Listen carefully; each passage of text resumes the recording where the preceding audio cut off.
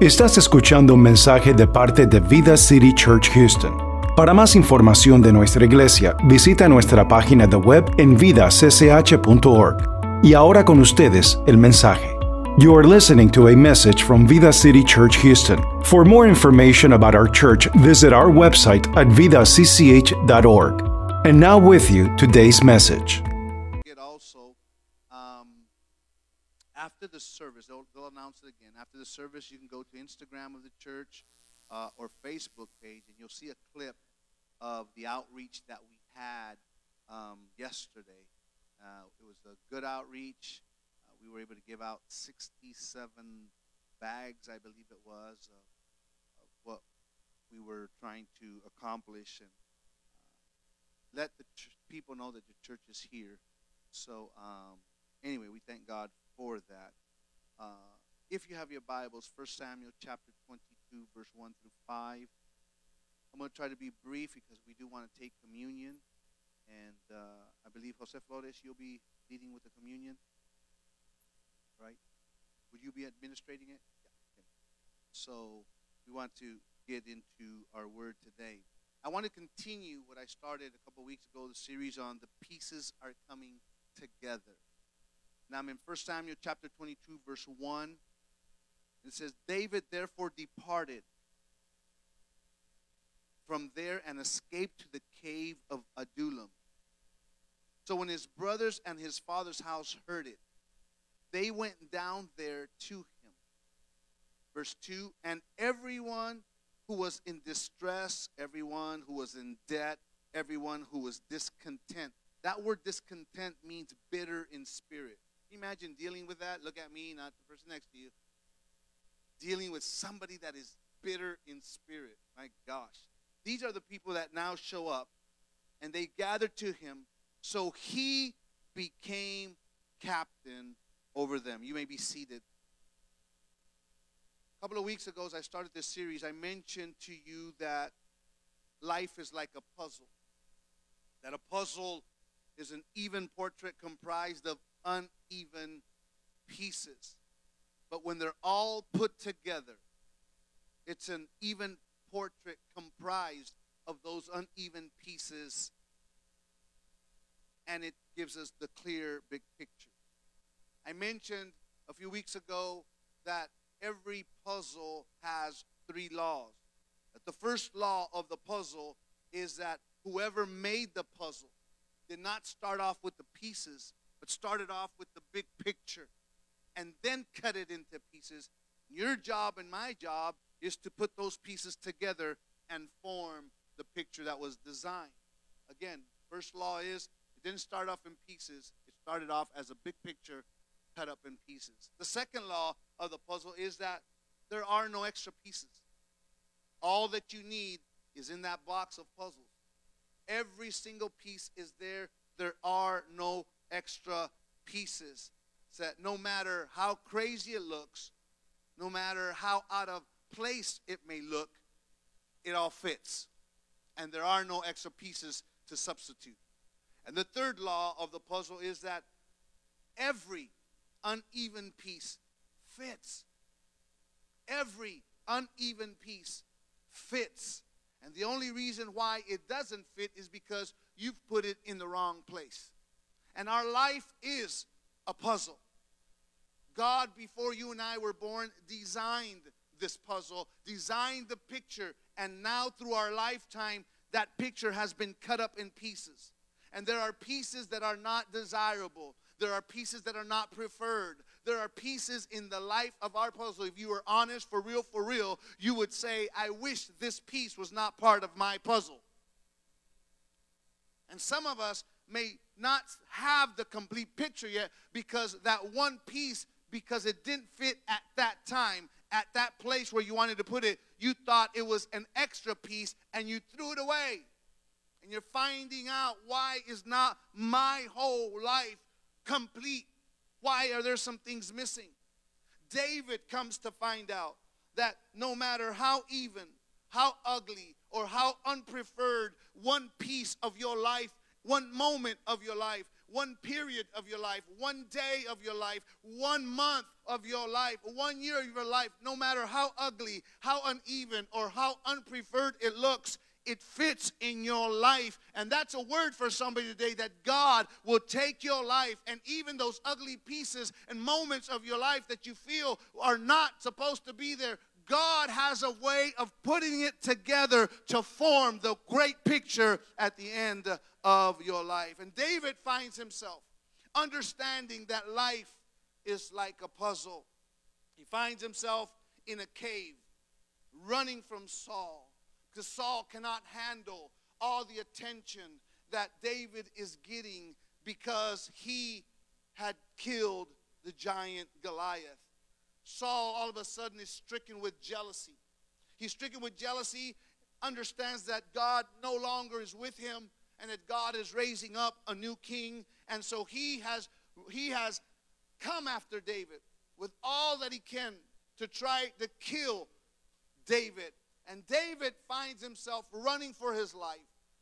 And he finds a cave. And in this cave, he hides from the jealous javelin of Saul. The Bible says in 1 Samuel chapter 22, where we're reading verse 1, that not only is he on the run and he's hiding, but there's a group of people that show up. And those are his family. His mom and his dad show up. We mentioned and we said that they not only showed up, but as we read, another group shows up after his family. And then the next time that I preach, I'll give you the third person that shows up in David's life and in David's cave. That's the story. But I think it's important that we rerun a little bit, because there's some things from this story that I think are pertinent to our walk with God and to understand our puzzle in our life and how everything God puts it together, even when we feel that it shouldn't be part of our life and it doesn't look good and it doesn't look right and it doesn't look nice and it doesn't feel all that well. And so David in this story, the Holy Spirit rather in this story, begins to highlight some things that are important to us, that will help us understand that even in the most difficult, in the most worst moments of your life, God uses those moments to confirm your calling, to confirm your purpose, to confirm your life, to let you know that his plan is still on go and that his plan is still to get you to where he wants you to be, to use your gifts, to use your talents, to use your ability to accomplish God's purpose. And so David, in the worst time of his life, in a cave, it's where God begins to confirm the purpose that it's in his life. You've got to understand that we talked last time that the first thing God will do to confirm your life, to let you know you're in the right place, even though it looks like it's the wrong time, or that you're in the wrong place when it should be in the right time. God, in those moments of your life, in those moments where you're doubting, in those moments where you're confusing, God will show up in your cave. And throughout the Bible, the cave is a place where you go into hiding because you feel distressed, because there is fear, because there is confusion. The cave is a place where you feel defeated, like Elijah, that goes into a cave and says, I'm done, kill me, because this whole thing is over, when Jezebel is trying to kill his life. Or in the cave like David, what we're reading, where he's trying to hide just so that I could stay alive, and I don't know what's going on. I was anointed to be king, and here I am living like a rat from hole to hole, trying to save my life. And it's in those moments, dark moments of your life, that God has a way of showing up and humor us even when we're not in a laughing mood. Have you ever been there? No, just me? Okay, well, thank you for this therapy session then. Well, there's two of us, our therapy session here. You know, when somebody comes and wants to make you laugh and you're like, I'm not in a laughing mood. Trying to make a joke and you're like, you know what? Just stop.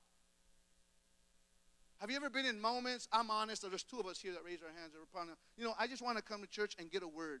I don't need to high five somebody. I know the pastor says, look, I don't even want to look at you right now. You don't know what I'm going through. Anybody been there, just me? Huh? Sometimes I don't even want to get out of bed, and my wife says, but you have to. You're the pastor. You know? Have you ever been in a moment where it's like, don't lay hands on me, don't anoint me, just leave me be. Let it be me and God. Don't say nothing to me. Have you ever come into church like that? I have. Sometimes, most of the time, you guys, oh, Pastor Paul in the office, he's in there trying to go over his notes and everything. No, sometimes it's like, I don't want to come out. Just leave me alone. I want to see nobody today. I'm the only one that feels that way. You know? And you can point a finger and judge at me, but David was a man after God's own heart, and look where he's at in the cave. Leave me alone. Everything's not going right. I just want to be by myself. I'm trying to save myself from going crazy. Anybody been in that street? Just leave me alone. I don't understand this. I've been anointed for the castle, but what am I doing in my cave? So David is running, and the first people that God will send to you in those moments are people that love you and care for you as a person, and right now they could care less about your title. Because you have too many people that are around you like bees with honey when they know that you have the title and you're on your way to the castle. But when you're in the cave, they're nowhere to be found.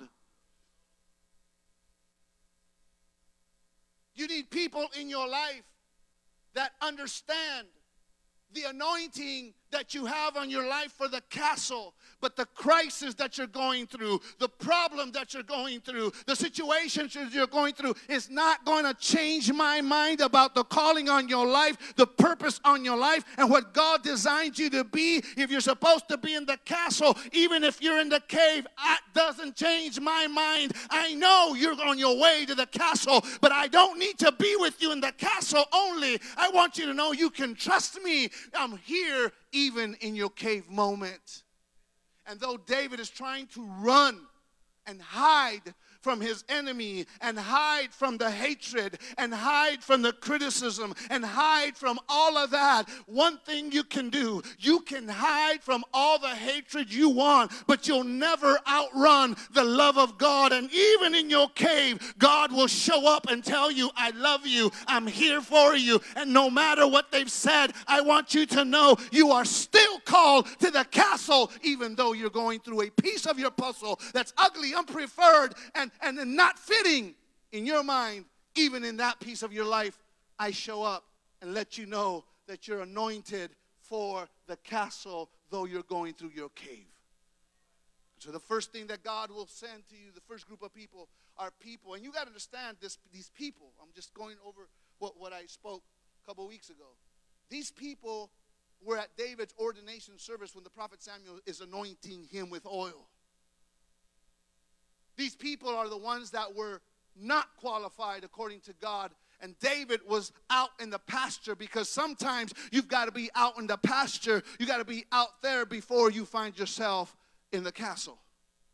And when they bring David in, his brothers were jealous. When David goes to the battle, and he wasn't even scheduled to go to the battle or even much less fight Goliath, it was these brothers that were saying, hey, it was his dad that didn't even include him in the group to be king. It was his brother, oldest brother, that was coming down on him. But when he's in his cave, they throw all that about. Has nothing to do with you being the king right now and being anointed as king. Is that you're anointed, but you're in your cave and you need us now more than ever. But the second group of people that God will send is not one that you would want to come. It's not a prayer team. It's not prophets and evangelists at this time that you would want. It's in those moments, for real, let's be honest. Isn't it in those moments where you're down and out? Isn't it in those moments that you would like for a prophet to come in and say, thus saith the Lord, I am with you. The things that you're going through now are temporary compared to the greatness that I have in your life. Oh, Ramashah. Isn't that what you would want? I would want something like that when I'm really down and out. Okay? I'll settle for one, but if God wants to send 400 of them, praise God. So the next group that shows up, we find it there in verse 2 and 3. It's a group of people where the Bible says everyone was in distress. Huh? Everyone's in debt. And everybody that was discontent, bitter in spirit. Okay, wait a minute. Wait, hold on a second. I need an intercession group here. I need somebody to come and just say, oh, my brother, I'm here because of the Lord, and I've got a special word for you. The last thing I need in my life when I'm feeling down and low in my cave is somebody that's worse off than I am and needing. I told you I don't want to talk to nobody. I don't want to see nobody. I don't want. You're sending me 400 men. None of them to say, hey, got a word from the Lord. None of them. You got 400 people that are maybe worse off than you are, and God is sending them to your life. Stay with me, because I'm going to prove something to you. The Bible says that all those that were discontent, all those that were in debt and distress, come. And when they come, the Bible says, and David was made captain over them. Wait a minute. He was made captain over them. God will send even people that love you and are more concerned to you or for you as a person than your position or title. But he'll also send broken people to your life. He'll bring broken people to your life to confirm the call. And sometimes we're waiting for somebody that's not broken, that's totally whole, that has a great ministry, that has always been on TV, we want somebody like that to come and tell us, confirm our ministry. And God sometimes won't do that. God will bring the worst people, the people that you never thought or imagined. He'll bring them into your life to confirm what you already know. He brings these people into their lives. Listen, these people don't have a title to confirm anything on their lives. They're not prophets. They're not evangelists. They're not apostles. But they're broken people who are distressed, who are discontent, who are bitter in spirit. And God will send them to you to say the same thing in your life or to your life that you already know. You already know you've been anointed king. You already know you've been you were anointed to be a leader. But God will use the uncommon to confirm something to you. Let me see if I can help you. It's easy, in a sense, to lead people that have PhDs, that study through DVDs, to have a group of people that have their masters, their bachelors, to have a group of people that come to you that know accounting, that are business people, successful business people. Wow, what a delight. And you think that confirms your calling?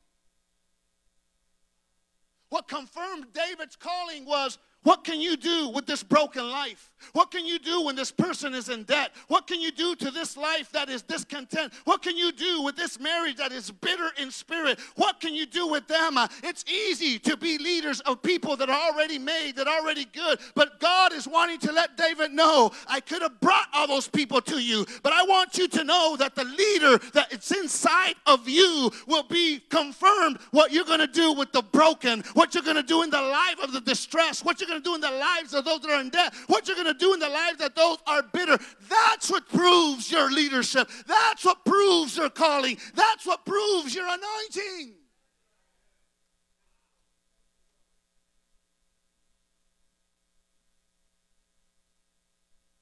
It's not everything was already made. I say this for the glory of God. We formed a new district. We didn't come in and take the chair of being a successor of somebody that already had been there for years, and now we just sit in that position. We had to come in from the bottom up, a structure. meet the criteria to be able to see if we could really do it.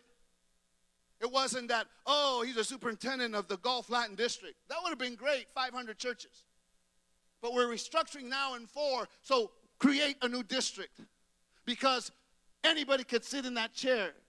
But let's see if you're really a leader and create a district from the bottom up and see if you could survive. And we've been, for the glory of God, 12 districts now, or 12 years as a district. What am I trying to say? I'm trying to say you could be, they can hand you a business, and they can hand you a factory. They can hand you a restaurant that's already built. But God wants to let you know that you've been made better than that, and he'll give you something that's nothing that is crumbled down. He'll give you a broken down system. He'll give you a broken down church. He'll give you a broken down business. He'll give you a broken down account, and he'll put you there to say it's the broken that when you make it big, it's the broken that when you fix it, that confirms the calling on your life that was told to you a long time ago. So David is expecting for somebody, and I'll get to it next week, where the prophet finally shows up. But this is not a time for the prophet. This is a time for the broken people, because leadership has to deal with how can you deal with somebody. When I say leader, all of us are leaders. It may not be in an organization. It may not be in a business. It may not be entrepreneurship. But you are a leader in the circle of influence where God has placed you, in your job, in school, in the university, and the things that you're going through in life, whether as a businessman, whether as a husband, whether as a student, or just a believer. The same things that you go through in life, everybody else has gone or is going through it. God is wanting to use these experiences to be able to help somebody else and to confirm the calling that's on your life as a leader, as a man and woman of God in the circle of influence that you're at and where you are. These people come to David. Let me see if I can explain it to you a little bit better. You're looking at me like deers with headlights. Let me tell you why this is in the Bible. That he sent them all these, and the Bible says, and they made him, or he was made leader over them.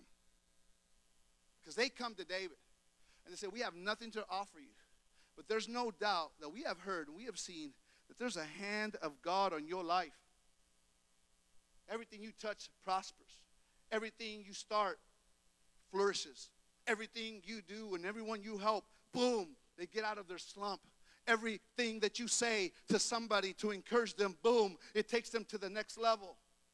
We've seen that your hand, we could have gone to somebody else. We could have looked for therapists over there. We could have gone to the psychiatric ward because we almost lost our minds with everything that we've been going through. We could have, but you know what? We saw and we heard that God's hand is on your life, and we've seen it. And I know we got nothing. I know I'm bitter in spirit right now, and I'm just keeping my words short because David, right now, the way I feel. The other one is saying, David, I got not 1 cent in my pocket, and they're running after me, looking for me. My wife kicked me out and says, until you come back and pay the bills, you know what, I'm tired of being harassed, and so I had to run because they're after me. The other one says, you know what, I'm so stressed out.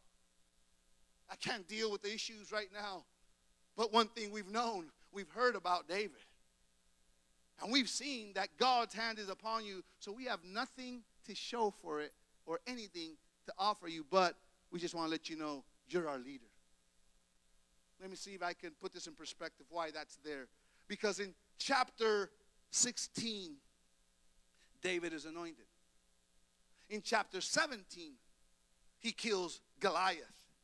In chapter 18, he's running and avoids the jealous javelin of Saul. In chapter 19 to 21, not only he's running as a fugitive, trying to save his life, but at the end of chapter 21, he has to act all crazy like he's all out of it just to save his life. And in chapter 22, the broken, the indebted, the discontent come to him and say, you are our captain. Let me see if I could help you again. In chapter 16, David is anointed king. In chapter 17, David kills Goliath.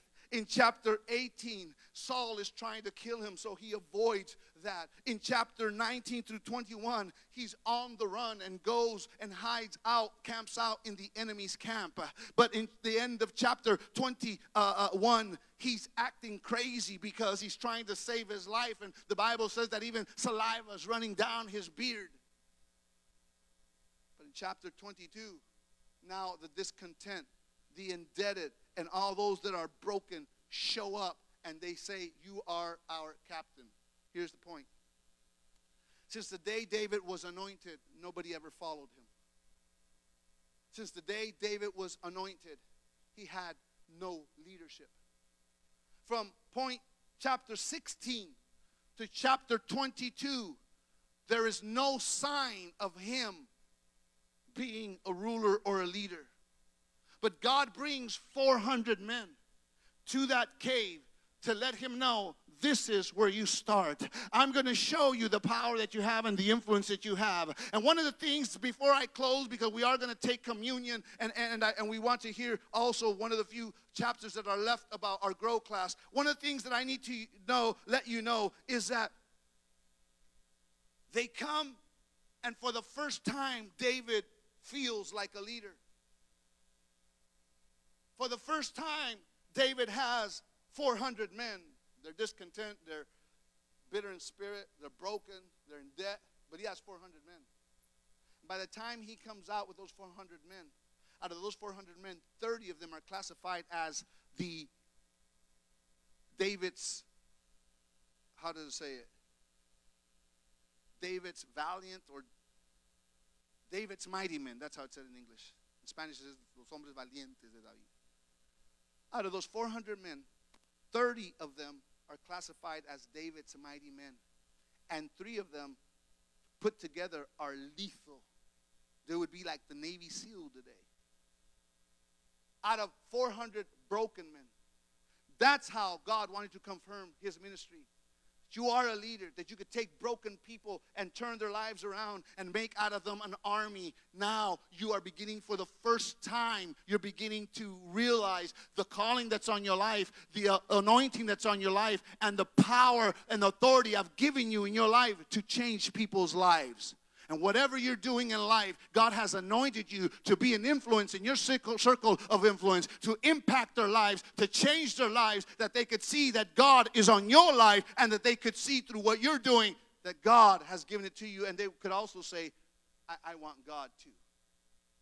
Thank you for those amens anyway. It's not all about you. God didn't give you what he gave you just because of you. He's blessing you because our job, knowing Jesus Christ, is to bring those in our circle of influence to Christ as well. What are you doing as a business? When you go to some business or some conference, what are you doing to use your godly influence so that somebody can see God in your life?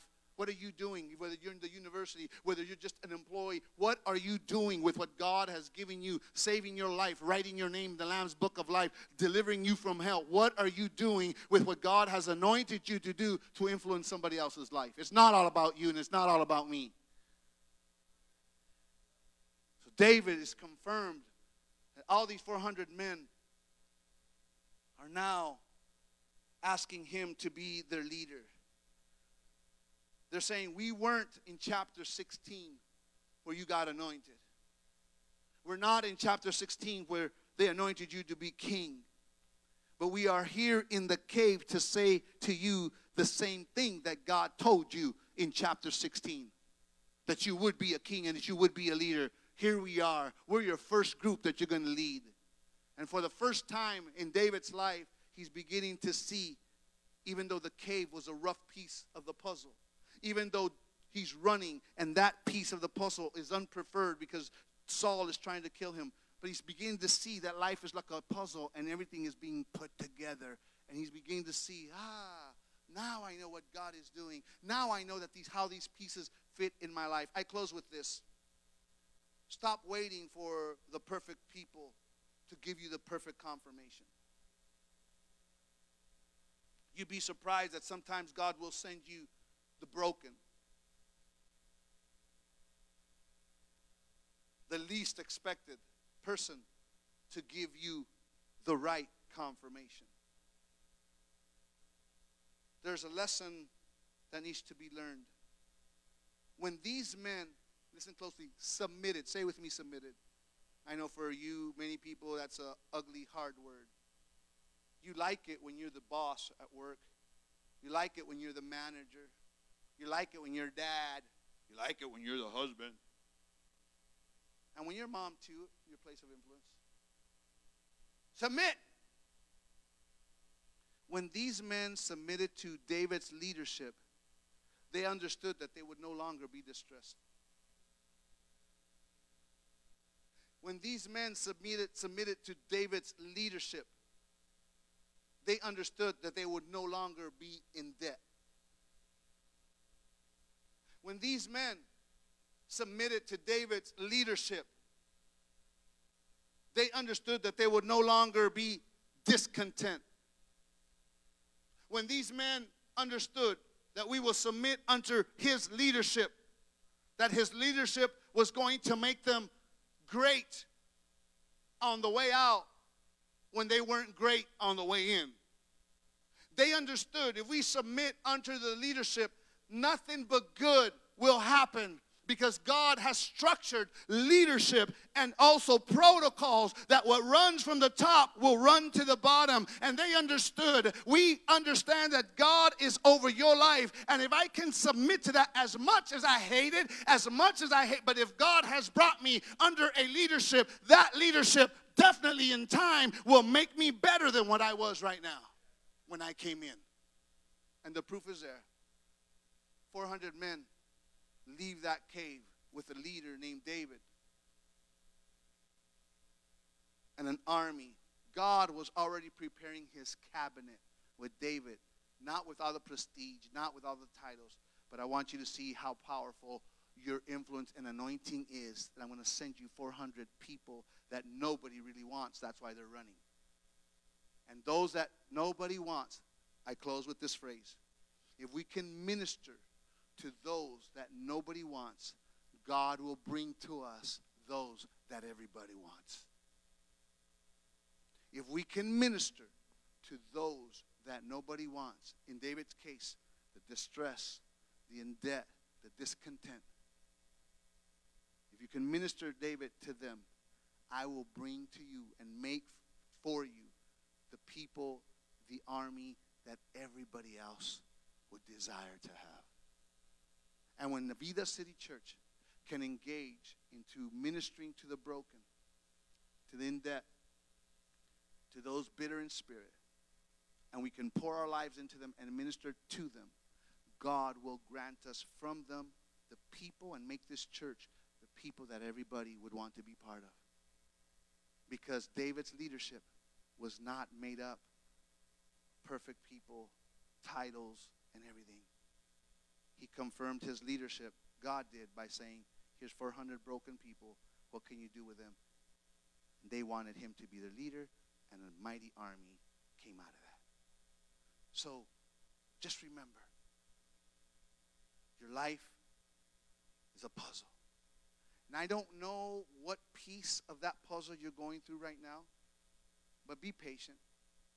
We try to do a puzzle with our grandkids, especially the oldest one. And he can be impatient trying to force a piece of puzzle that doesn't go in that place. And because we have already done puzzles, we have to be patient and say, no, papi, it's like this. No, look at the picture. See that? See where it's at? Let's look a place where it's at. Oh, Grandpa, I found it. It fits. Be patient. Look at the picture. Don't forget what God called you to do.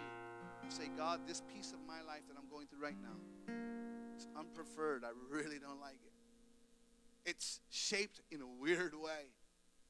And you look at it by itself, and it's just an ugly, awkward piece. But I know that it fits. And if that's my life right now, God, make it fit. Help me to be patient and make it fit, that it is part. How long do you hold that puzzle? You'll hold it as long as until you find the place for it. You're going to have to use that puzzle whether you say, hey, I'm getting another piece. I can't find it, right? You're still going to have to come back and put that piece in place because it fits and there are no extra pieces. That's just part of the process.